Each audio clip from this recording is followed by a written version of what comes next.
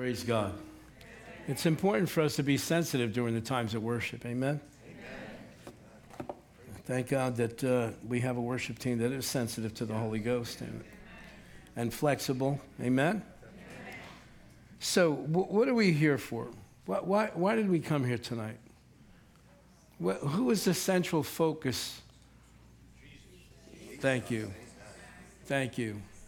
And having just spent time worshiping, I wanted to get into this message as soon as possible because he is the focal point of this series that we're doing these past few weeks, and we'll continue next week. As I have shared in the past, these past few weeks, if you saw it from our perspective, when I say ours, I'm talking about us in leadership here, the ones that, we're pretty much involved in everything that goes on here on a daily basis. You come to the place sometimes where you start talking about, well, we need to teach on forgiveness, and we need to teach on faith, and we need to teach on provision, and we need to teach on peace, and we need to teach on the end times. And then you throw in the holidays and everything else. And then you get to the point, you go, when was the last time we actually just talked about Jesus? Did you ever notice that? We get together with people, even you get together with other Christians, and start talking about maybe your favorite TV program, and you start talking about what the latest thing that you're binging on Netflix. And when do we talk about Jesus? And yet, the scriptures tell us he's the author and the completer, the finisher of our faith. And I don't know what it is. Maybe because we're getting so much closer to the time of his return, there just seems like we should be more sensitive to making him the center and the focus and the place where we spend most of our time thinking about. Because I think the more we meditate on him and the more we talk about him, the more we talk about the word as it reveals him, I think the more we will be actually showing forth his nature. The more we've been reflecting who we claim that we're worshiping. And listen, I don't know if you realize this or not, man, if there's ever a time in human history when the world needs to hear about Jesus, it's now. My God, it's now. Every day is something else. One of our staff members the other day was having a conversation, I believe with Pastor Captain. He said, I made the mistake of turning the news on. Now, we need to be aware so that we know how to pray. But let's be careful so much. Now, listen, don't go to one extreme from the other. It's not good to be completely obsessed. And I found myself doing that these past few weeks, just constantly getting a feed of info. Why? Because I'm looking at the news with the scriptures in one hand and looking at the television with the other and going, yep, they just checked off that box. They checked off that box. But then, it's no good to go to the opposite extreme and go, well, it's got nothing to do with me. We're not going to be here when this happens, so we don't care. Yeah, that's fine. I mean, the day's going to come when the rapture of the church is going to take place, and we're as close as we've ever been in human history. But what about the people who are going to get left behind? What about the ones that don't know anything right now? What about the ones that just their life is so caught up in everything else?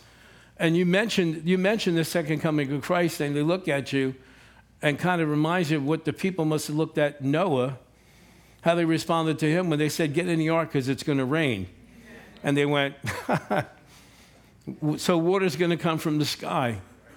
And you're looking at me like they looked at him because the water had never come from the sky before. Go read your Bible. Okay? God created the earth in such a way where it watered from beneath. So when he said it's going to rain, what's rain?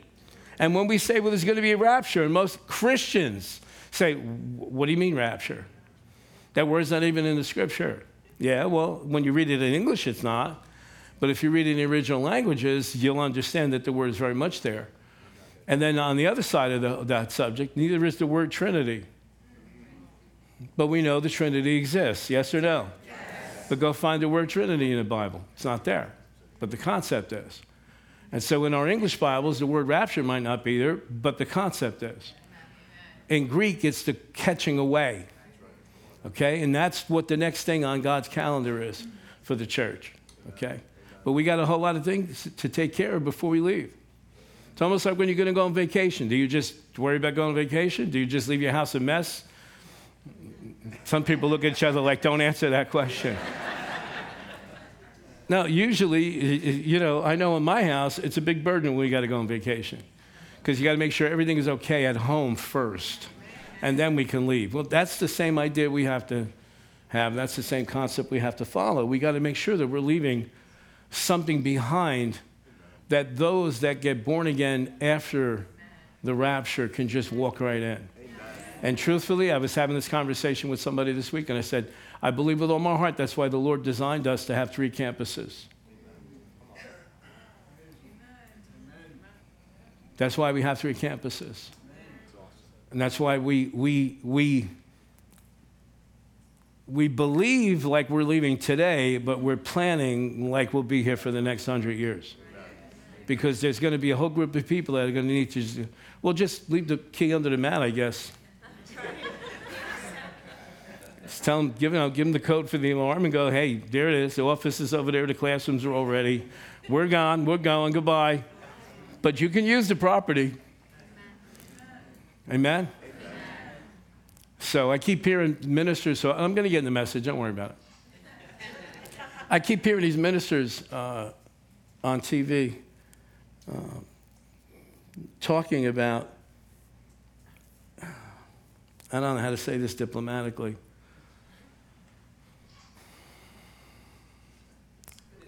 We're in a season where people just talk. And you wonder sometimes where it's coming from, if it's just television time to fill. But right now, the main focus needs to be on the fact that Jesus is coming back. Amen. And we need to be prepared to leave a generation behind us that's going to be able to do now I'm not talking about generation believers. I'm talking about information for those who will be ready. See, what I keep hearing on TV is we got to pray because the greatest harvest that's ever going to come, we need to have that harvest come in so the church get raptured. No, that harvest comes in after the rapture. Because what's going to be the greatest sign to all those in your family that up until this point don't believe, don't care, don't want to hear anything, but you keep telling them, Jesus is coming back, Jesus is coming back. The church, believers are going to get raptured. In the twinkling of an eye, we're going to be out of here. And they go, ha, ha, ha, ha, ha. Right? What are they going to do when that happens? That's when the greatest harvest is going to come in. That's when the day, 20 minutes after the rapture takes place, this place is going to get full again. You listening? Yes. And they won't be the mockers because it will have happened. Amen. And they'll know. All we got to do is wait 7 years from this minute and Jesus will be here. So believers, now I'm going to quote the church because the church is in heaven at that point. But believers that get born again, that assemble themselves anywhere around the earth, those individuals, they'll know we got 7 years to the minute. 7 years. We say, well, we don't know the day of the hour. Yes, of the rapture. But the generation that's on the earth when the rapture takes place, they will know the day and up to the moment of his second coming, of his return. Why? All they got to do is, the rapture took place at 20 to 7 on Saturday night. 2023. What's today's date? October what? No, November. Whoa, I lost a week. Today's November the 3rd, right? 4th. Jesus, and we didn't even change the clock yet. So let's say if we get raptured tonight within the next 5 minutes, okay? The rest of the world's going to go, okay. 7 years from now, he'll be showing up. 7 years from now, his feet will touch the Mount of Olives in Jerusalem. And that mountain is going to split right in half. And man, there will not be any unbelievers at that time. Now, there'll be those who will reject, even though they see it in front of their eyes. But there will not be any unbelievers. They'll know because they'll see it, because they said every eye is going to see when he returns. Amen? So, these past few weeks we've been talking about Jesus. Say Jesus. Jesus. He is the cornerstone. You know what a cornerstone is? Cornerstone is the thing that you better get right. That is the thing that needs to be completely accurate. Its position needs to be completely true, because everything you build is going to be affected by the accuracy of that stone. It is the cornerstone. He is the cornerstone. He's the cornerstone of Judaism. He is the cornerstone of Christianity. He's the cornerstone in the life of every believer, and we should know who he is. Amen? Amen? So, the most important thing. He's our cornerstone. Anything in our lives that's worth building must be founded upon him, his love, his character, and his purpose. Now, last week, I don't have time to go into a whole lot of review, but last week we saw how Jesus was able to bring a broken, damaged woman into a place of dignity and purpose. The way that Jesus interacted with the woman at the well in Samaria will be remembered for all of eternity, because we saw him lift her out of a life filled with wounds and scars by revealing himself to her. Now, I don't know about you, but that's how my life got out of the dump that it was in, the garbage heap that it was in, the filth and disgrace that it was in. It wasn't because somebody came and counseled me. It wasn't because somebody handed me a book back then, a cassette tape, or they told me about, well, there was no internet then. But see, we want to, instead of introducing people to Jesus, we want to introduce them to a concept. But my life changed on April the 25th, 1984, Wednesday night, 9:30 at night, because Jesus revealed himself to me. People's lives don't change because you introduce them to something to do on a Sunday morning, a Saturday night, or Wednesday night. People's lives change because Jesus Christ, by the power of the Holy Spirit, gets revealed to us. Our eyes are open, our soul is open, our spirit is hungry for him. Are you listening? Let's not stop making it about everything else. Stop making it about a self-help thing. So many people, now I'm not talking about anybody here tonight because you wouldn't do such a thing. So many people, they run to church. They're not running to Jesus. They're running to church because I got to get my life together. Well, what happens then when you get your life together? Because, there's a lot of people that are going to hell that got their lives together. But did you get a revelation of him? Do you know heart to heart who he is? Have you had that kind of experience where your spirit came alive and your soul is in the process of being transformed because you met a person, not because you came? It's inevitable. Pastor Cap's here, Pastor Tom, my wife, Pastor Mike, Cindy's here, Pastor Joy have been here since day one. Anytime we've had events in the past, and we've asked individuals, usually it's a small group of people, why don't you tell us about yourself? Why don't you tell us how you came to the Lord? What do they always start out with? When I came to this church. No, we didn't ask you when you came to this church. Are you catching what I'm saying? And they don't get it. And they say, well, I came to church, my friend invited me, I came here, I loved the music. And what if the music was bad? Well, we loved the teaching. Well, what if the teaching was bad? What would you do then? Go to hell because the church was inferior to what it should have been? Stop just inviting people to have an experience at church. Introduce them to Jesus.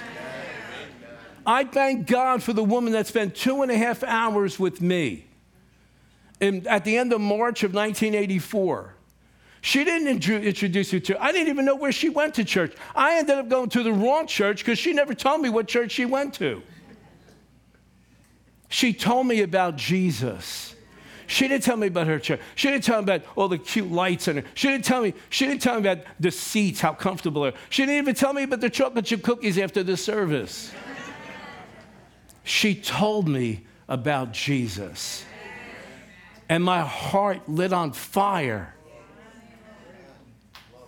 Because I thought I knew him.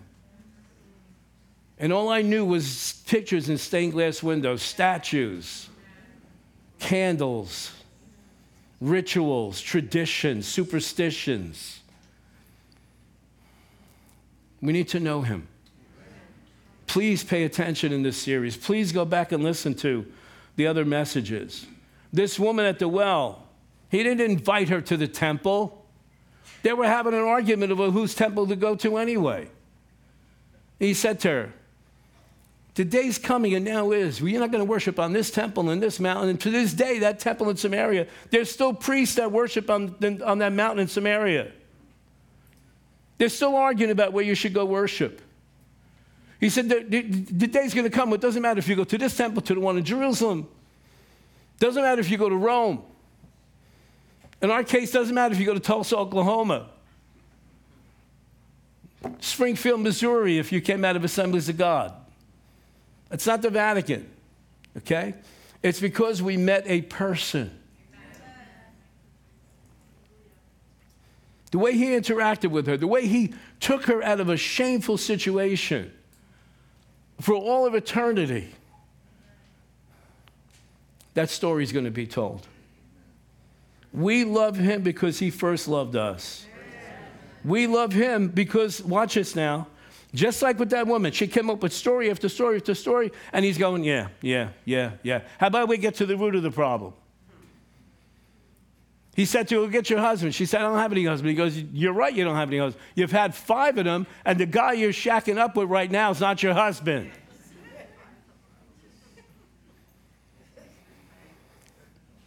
Well, it doesn't matter that we didn't get married in front of a person. We love each other. Go talk to Jesus, because he told this woman, the person you're living with is not your husband. All right. Do what you want with it. But watch this now. She's a basket case. She's a mess. Go listen to the message from last week. But look at the mercy of God. See, what we would have did and what we do is go,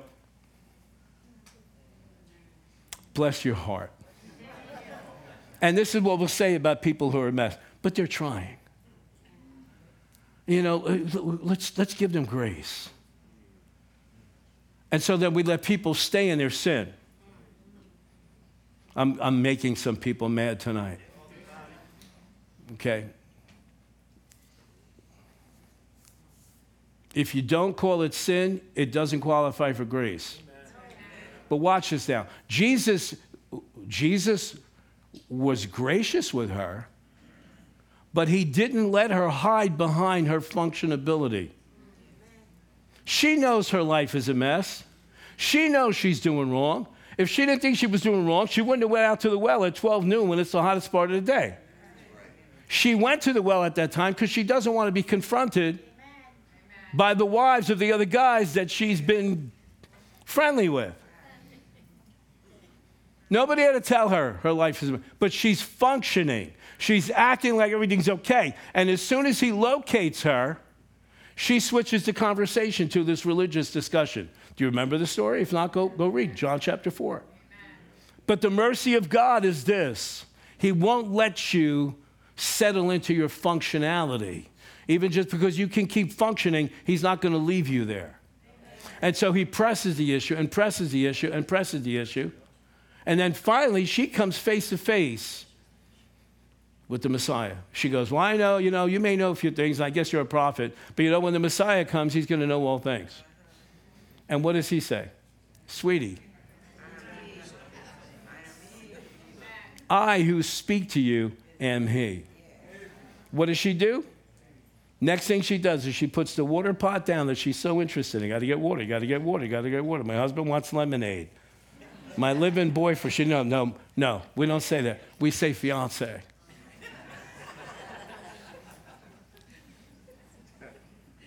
Is this too real tonight? We say, so now I'm stuck there when I hear this fiance thing because I don't see a ring. And I go, well, maybe they just got engaged. Should I say congratulations?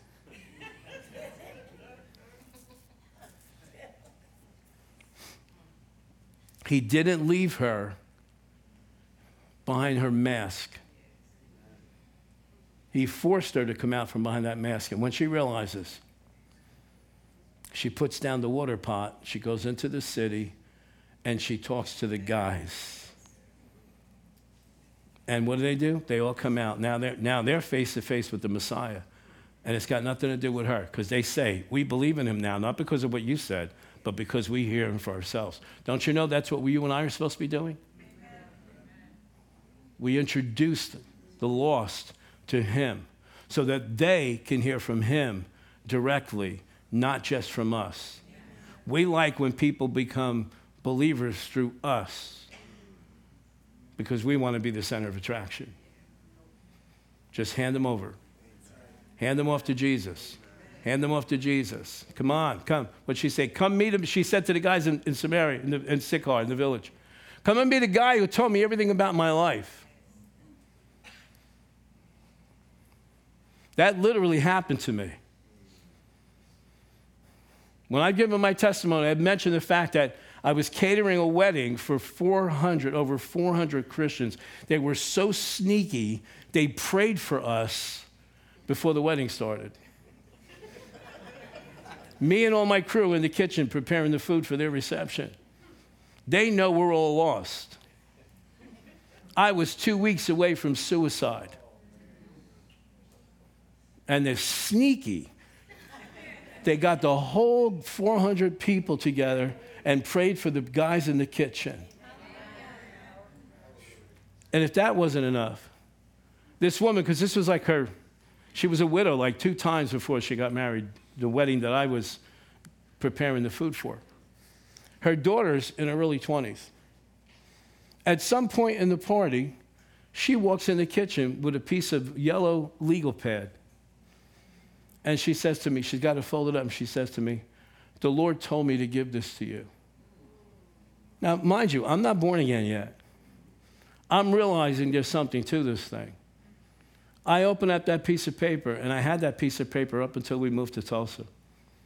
I got lost in the move. So for 11 years, I held on to it. I opened up that piece of paper, and what was written in there was things about my life that nobody knew, not even my wife. So I know what she meant when she said, come meet a guy who told me everything about my life. Jesus. Jesus. He's 100% God, 100% man. Because he is the great I am, he's the eternal, ever-living, self-sufficient God of the universe. And because he is, he can bounce in and out of time anytime he wants. And that's why you see him in the Old Testament.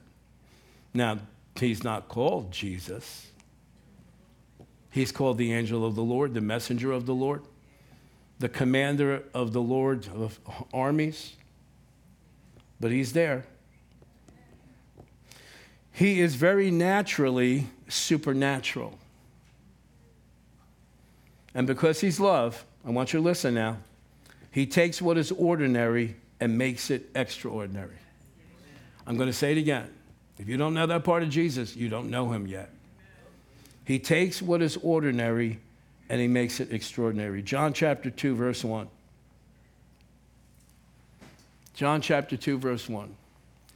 On the third day, there was a wedding in Cana of Galilee, and the mother of Jesus was there.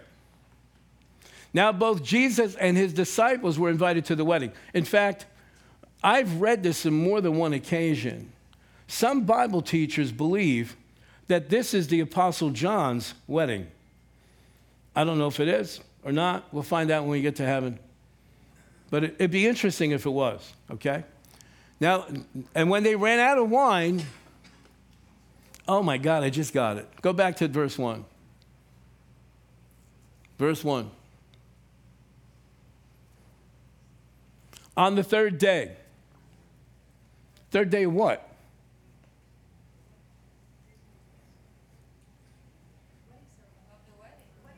Thank you. On the third day of the wedding. Why? Because they ran out of wine. On what day? And the weddings back then used to last 7 days. There was a wedding in Cana of Galilee, and the mother of Jesus was there. Let's go. Now, both Jesus and his disciples were invited to the wedding. Now, when they ran out of wine, the mother of Jesus said to them, they have no wine. Jesus said to her, woman, now, that might sound disrespectful today, but it wasn't disrespectful then, okay? Woman, what does your concern have to do with me? My hour has not yet come. Okay, this is before he gets baptized, I guess. And his mother said to the servants, whatever he says to you, do it. Keep going. Now there were set there 6 water pots of stone, according to the manner of purification of the Jews, containing 20 or 30 gallons apiece. Jesus said to them, fill the water pots with water, and they filled them up to the brim. And he said to them, draw some water out and take it to the master of the feast, the maitre d', okay? And they took it. Now, when the master of the feast had tasted the water that was made wine and did not know where it came from, but the servants who had drawn the water knew, the master of the feast called the bridegroom. And he said to him, every man at the beginning sets out the good wine. And when the guests have well drunk, then the inferior. You have kept the good wine until now. Is there another verse after that? So, Jesus comes to the rescue. Yes or no? Yes. All right, let's talk about this. His compassion, watch. Who did the master of the ceremonies, who did the master of the feast go to when he tasted the wine? The bridegroom. The bridegroom. Why? Because the bridegroom in those times was responsible to supply the wine. For how many days? 7 days. 7 days. This is going to be a major humiliation for this bridegroom. This is going to be the topic of discussion in that village and the villages around this for generations. Let's bring it down to reality here. Have you ever been to a bad wedding? Just a couple of people. Have you ever been to a bad wedding? Yes. I'm talking about the reception.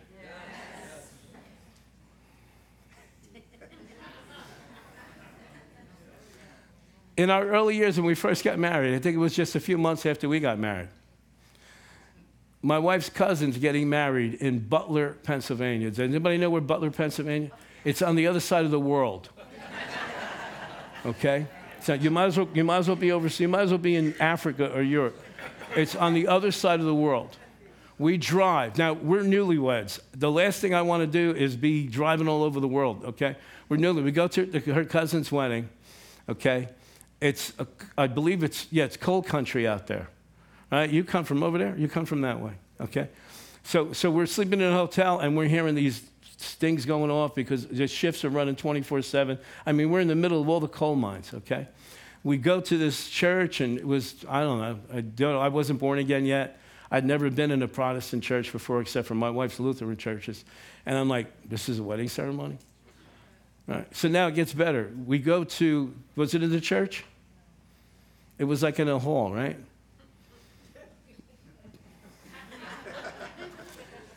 On the table, there's a oven, like a turkey roaster pan. Now, there's almost 200 people there.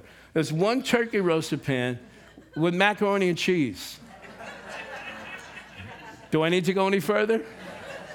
Especially if you come from our background, macaroni and cheese, sliced ham, and some dinner rolls. Now, we weren't saved then. So now these are supposed to be Christians. Okay, because it was I found out later it was a Methodist church. Never been in a Methodist church before. So they don't drink unless you want to pay for it. There's a bar over there. If you want to drink, you go pay for your own drink. I'm at your wedding, and I got to pay for my own drink? Does anybody know where I'm going with this? Okay.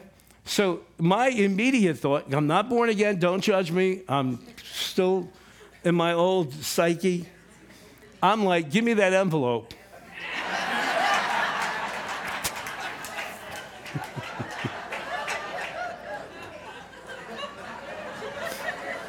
Oh, no, because you see, we put an envelope together with the type of wedding we thought we were going to. This is a macaroni and cheese and ham and little dinner roll wedding. Give me that envelope. Who knows what I'm talking about? And if you go way back, you did it under the table while everybody's dancing. Or there's like 6 people in the bathroom going through their envelopes. Okay? Because you're like, no. So you can imagine now what's going to happen to this bridegroom. These people got 7 days to decide how much is going in that envelope, and there's no wine. This is a major disgrace, okay? And so you sit there, and if you read this at face value, you go, there's a lot of unanswered questions here. I don't understand this, right? Because what happens now? We see, after the whole thing's over with, the servants knew what happened. The bride and groom, they're like, they don't have a clue what's going on. The family. See, now, not only would the bridegroom have been taught, worse yet, his family would have been disgraced. If they've got other kids, nobody's marrying into this family after they see that wedding. You understand what I'm saying? There's a lot at stake here, but there's so much more under the surface. Okay? Because the wine came there to begin with. There was wine previously, right? Yes. So that wine had to come in some type of containers, yes or no? Yes. Barrels, jugs, whatever. So the discreet thing would have been if Jesus would have said to the servants, go get the empty barrels, fill them up with water so that nobody knows what's going on here. He doesn't do that.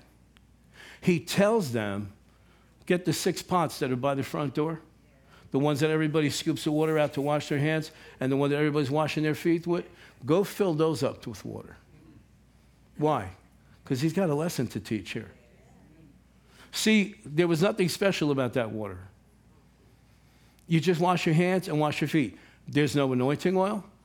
There's no fragrance. It's not like the flavored water we serve out here sometimes, with the strawberry floating around and the cucumber slices. It's just plain water. Plain. Now imagine these servants.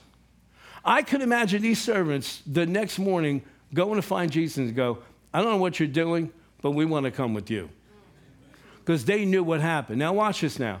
By command of the law of Moses, these people have to wash their hands when they come in, wash their feet. Every day. As they're coming into the banquet, they cannot eat, they can't even come in unless they wash their hands, wash their feet. Okay? Why did Jesus choose these stone vessels? Because he takes what is ordinary and makes it extraordinary. The connoisseur, what do you call that? The person that specializes in wine? Sommelier? Whatever. The guy who's the expert on the wine. He tastes this water that everybody's supposed to wash their hands with. And he goes to the bridegroom and goes, man, I've been to a lot of weddings. But boy, usually you put the really good stuff out the first couple of days. And after everybody's like, then you bring out the cheap stuff. You bring the Gallo out and the Boone's Farm in a paper bag. He goes, but you saved the best for last. Why? Because he takes the ordinary and makes it extraordinary. They were used to being cleansed by this water, but he's setting them up because he's the water that's going to cleanse them. He's trying to show, this is under command of Moses, you have to do this, but one greater than Moses is here. And listen to me. I'm not going to drag this point out because I think you got it already. He takes what's ordinary and he makes it extraordinary. He took the woman at the well who had a horrible reputation in that town and took her and restored her dignity, and took a person who was aimless. The only purpose is to try to hide her past and hide her current lifestyle, and he made an evangelist out of her. And she's responsible for getting the word of God into the area of Samaria. And if you go read Acts chapter 9, when the apostles get to Samaria, after Jesus is risen from the dead, ascended into heaven, There is a revival that breaks out in Samaria like has never happened before and may have never happened since then. Because of the seeds that were planted in the hearts of the men from a woman who had a horrible reputation, who nobody wanted to bother with. Even her own husband didn't even come out to help her with those heavy jars of water that she had to drag back to the house. But he took that life that was filthy, took that life that was degenerate, and he changed her. Would you look around, please? Because he did the same thing to every single one of us in this room. He takes what is ordinary and he makes it extraordinary. He takes what is natural and he puts his supernatural upon it. Are you? Go ahead, give it up for him.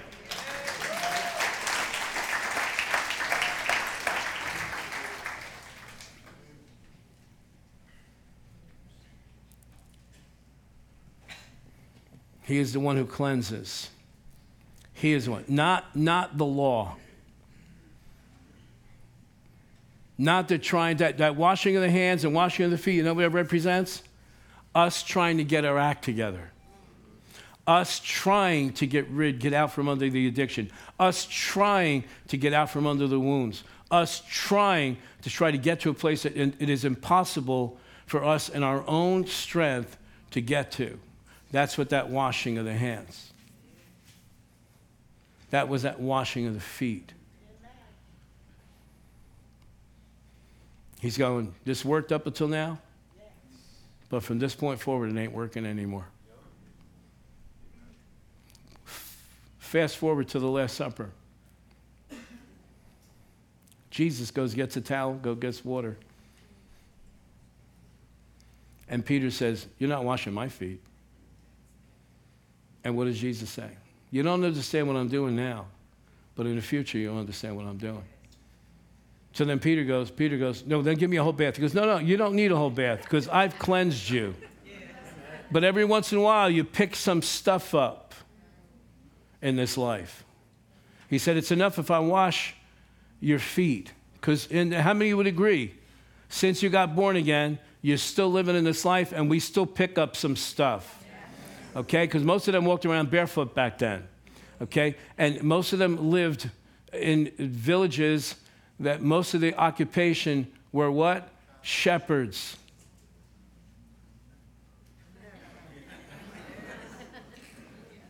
You ever see those pictures even today in the Middle East? We've got these, or even in Europe. I remember being in Europe. I remember being in Italy. I remember being in my father's hometown. And early in the morning, hearing that, and this stupid bell around their neck. It's driving you crazy. So imagine the aftermath of them passing through the village. Anybody know what I'm talking about? And they're walking around barefoot. Squish, squish, squish. Have you realized in this life, even though we get born again, we get cleansed. We get put into this place of righteousness. We can stand before God without any sense of guilt or condemnation. But unless you die 5 minutes after you get born again, guess what? You're going to walk through life and it's going to be, say it with me, squish, squish.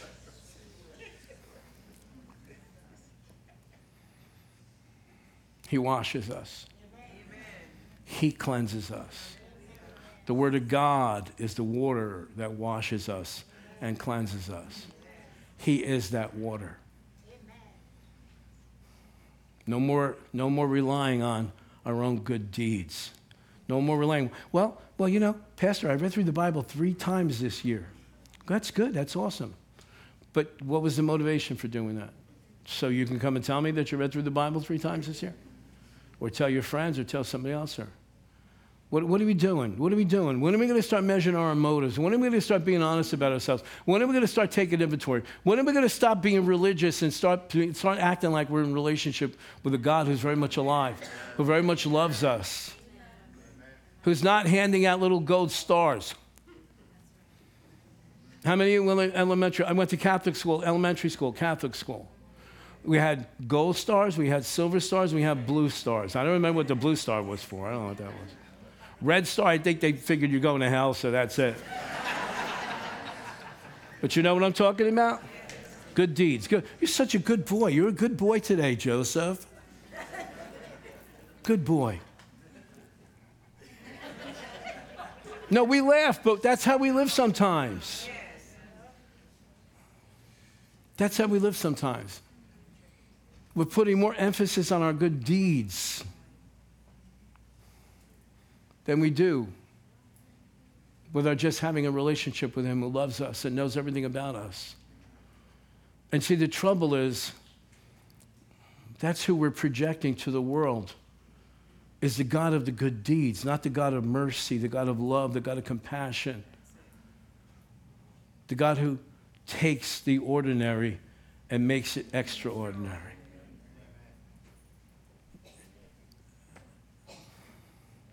I told this story a few times over the years, probably more than a few times. Some of you could repeat it back to me. About the last month of our Bible school, when we were in Tulsa, there was a young man. In fact, he was from New Jersey. Young guy, probably in his early 20s.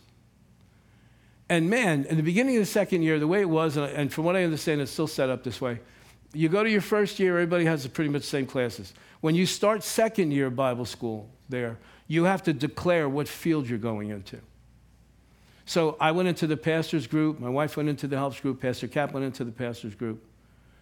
So we have one course to study. So did you have to preach the second year? You did too.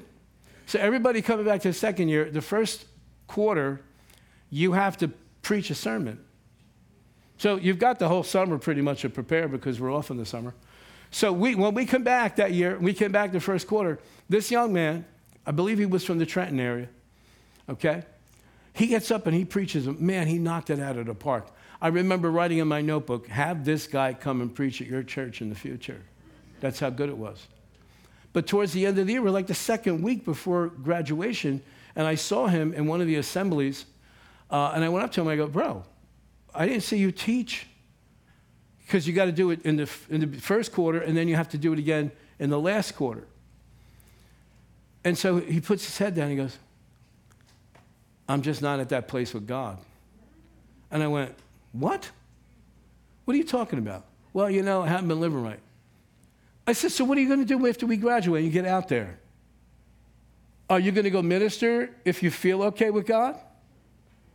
And if you don't feel okay with God, you're not going to minister? What about the people? I said, when did this become about you? When did this become about what you can accomplish? It's not about us.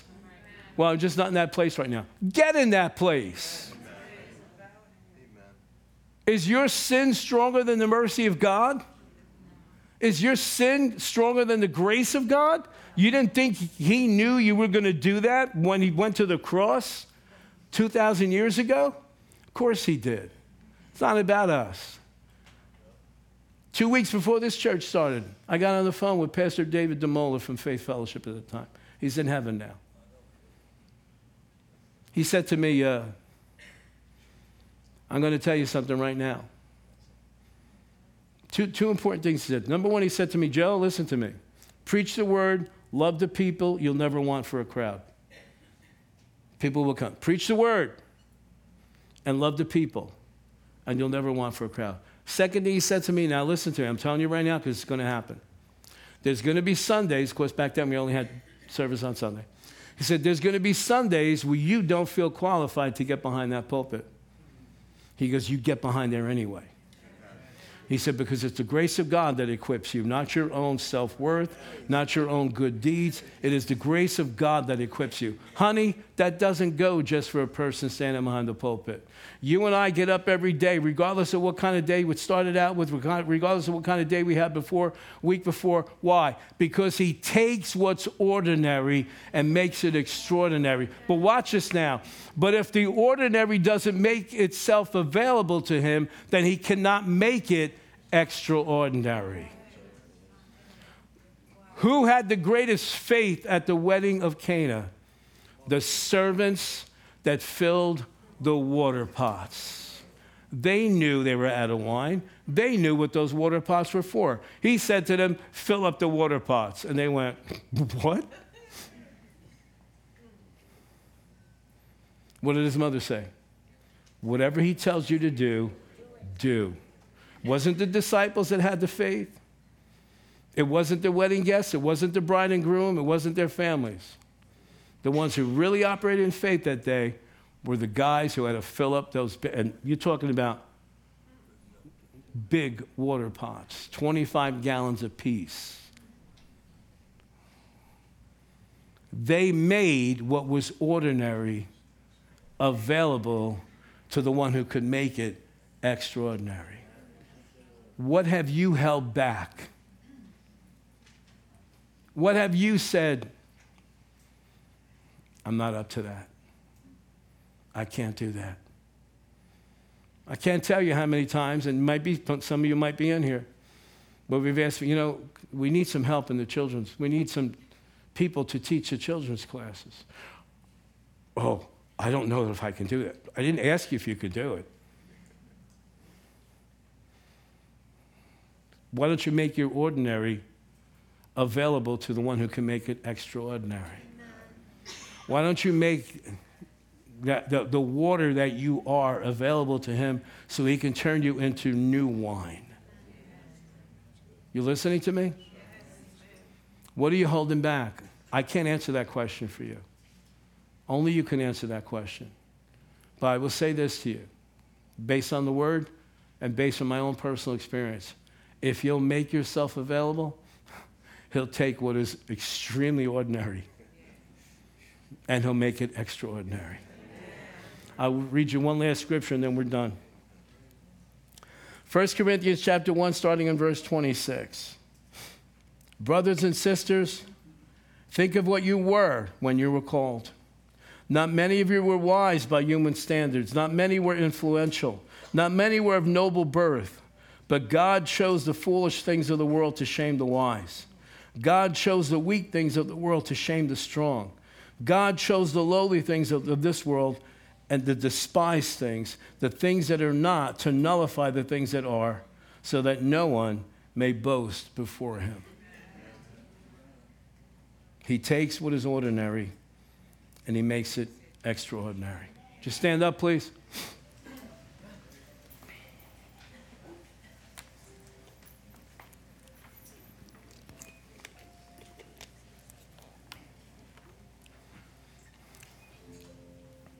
Number one, if you're here tonight and you have never personally asked Jesus Christ to be your Lord and Savior, I cannot do it for you. God can't even do it for you. Only you can do it for you. It has to be your free choice. It has to be an act of your will. It has got to come from a heart that is saying on the inside, I believe in Jesus Christ. I believe that he's the Son of God. I believe that God raised him from the dead. I believe that he is the Lamb of God who took away my sins. If you believe that, yet you have never, you cannot point to a day in your life in the past where you said, Jesus, come into my heart. I put my trust in you. I believe in you. I declare my faith in you. I believe that you are the Son of God. I believe that you died on the cross as payment for my sins, and I believe that you rose from the dead. If you can't honestly point to a time in your life where that happened, I'm going to ask you tonight to make sure that you stir yourself up and you get bold. And when we're dismissed in a few minutes, you come up here and you let somebody pray with you and pray that simple prayer, receiving Christ as Lord and Savior. But the next thing, and this is going to be without any pomp and ceremony and music and all this other kind of stuff, if you know that you've been holding back, that you've been unwilling to make your ordinary available to him so he can make it extraordinary. I don't know what area of life that's in. I have no idea. It's between you and God. But if that's you, I know this. You need to make that available tonight to him before you leave this place. If that's you and you want to take a step of faith and make yourself available for whatever the next step that God has for you. And let me just give you a hint. If you have felt stagnant, it is probably because there's an area that you have not surrendered to him. And guess what? He stands there and goes, I got all eternity. When you're ready to turn this over to me, when you're ready to surrender, when you're ready to make yourself available to me, I'll be right here. So if that's you, I'm just going to ask you to take a step of faith. We're not doing anything spectacular, just giving you an opportunity to respond. If that's you, get out of your seats and just come up here and tell him, I'm here for you. I'm available to you.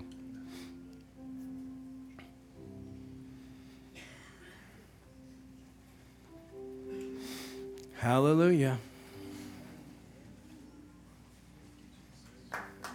Hallelujah.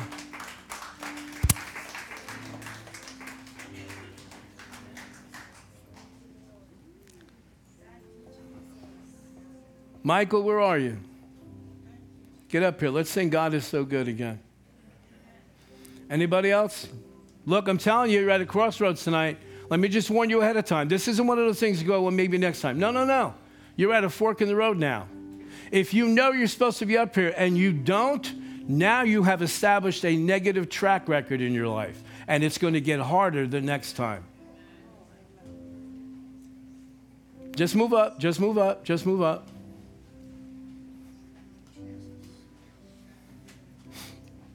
Look, I'm not looking for numbers, and I'm not looking for people to just pack the front here. I'm looking to give an opportunity for people to say, here I am. I know I'm as plain as water, but here I am. Here I am. Move up, please. Move up, please. Anybody else?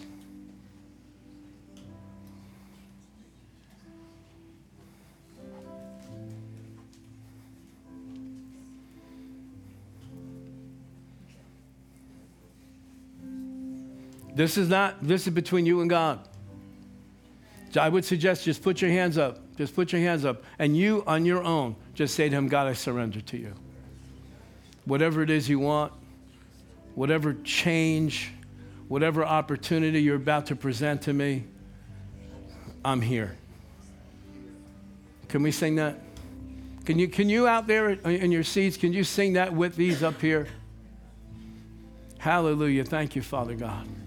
Thank you for the honesty of your people. God, listen to me, people at your seats. If your heart's pounding out of your chest and your palms are sweaty and your stomach is cramped up, I think that'd be a good idea to get out of your seat and come up here. Okay, those of you that are up front here, lift both hands up to the Lord. Say this to me, Father, I surrender to you. Whatever I've been holding back, I make it available to you. I know in me, there's nothing good. Only you. I acknowledge that good thing that's in me by Christ Jesus. I make myself available to you. Do whatever you want. Bring me wherever you want. Assign me whatever you want. I'm yours. I make myself available to you. I turn my back on everything of the past. All of my insecurities. All of my inferiority. All of my lack. All of my inability. All of my weaknesses. All of my character flaws. I put everything in your hands. Use me for your glory. That you be magnified in my life, in this world, in Jesus' name. Amen. Now, stop right there. Don't make another sound. Let me pray for you. Father, I pray in the name of Jesus for every person that came forward, Father. Lord, I pray, God, that you would reveal yourself to them like never before. Father, your word tells us that faith pleases you. These people got out of their seats and come up here by faith. Father, I pray in Jesus' name. You said you are a rewarder of those who diligently seek you. Father, I pray in Jesus' name that they would begin to step on the steps on the path of that which you have for them, for their future, that your plan would be fulfilled in their lives, God. In the name of Jesus, Father. In the name of Jesus, Lord God. In the name of Jesus, Father God. Empower them to fulfill your desire, Father. Anoint them, Father God, to fulfill your plan. Father, let there be an overflow of your Spirit in the name of Jesus upon each and every one of them, Father. In the name of the Lord Jesus Christ, Father God. In the name of Jesus, Father. Fulfill your plan in their lives, God. Fulfill your plan, Father, in their lives, God. Give them the boldness that they need, Father God. In the name of Jesus, Father. In the name of Jesus, Father. Living sacrifices, placing themselves on the altar, God. In Jesus' name. In Jesus' name. In Jesus' name. Fulfilled. Hallelujah. Now come on, lift your hands up to the Lord and tell him thank you. Thank you, Father. Thank you, Lord. Thank you, Lord. Thank you, Lord. Thank you, Lord. Hallelujah. Thank you. Thank you. Thank you. Thank you. All the glory goes to you, Father. All the honor goes to you, Jesus. Thank you, Lord. We bless you tonight, Father. We bless you tonight, Lord. Hallelujah, hallelujah. Oh, my God. Watch what he does now. Watch what he does now. Praise God. All right, listen, if you need prayer for anything else that wasn't addressed tonight, come on up. There's people who pray for you. If not, God bless you. You're dismissed. If you desire to pray that prayer to receive Christ, come up here. Tell the people that are up here, I want to pray to receive Jesus. Amen.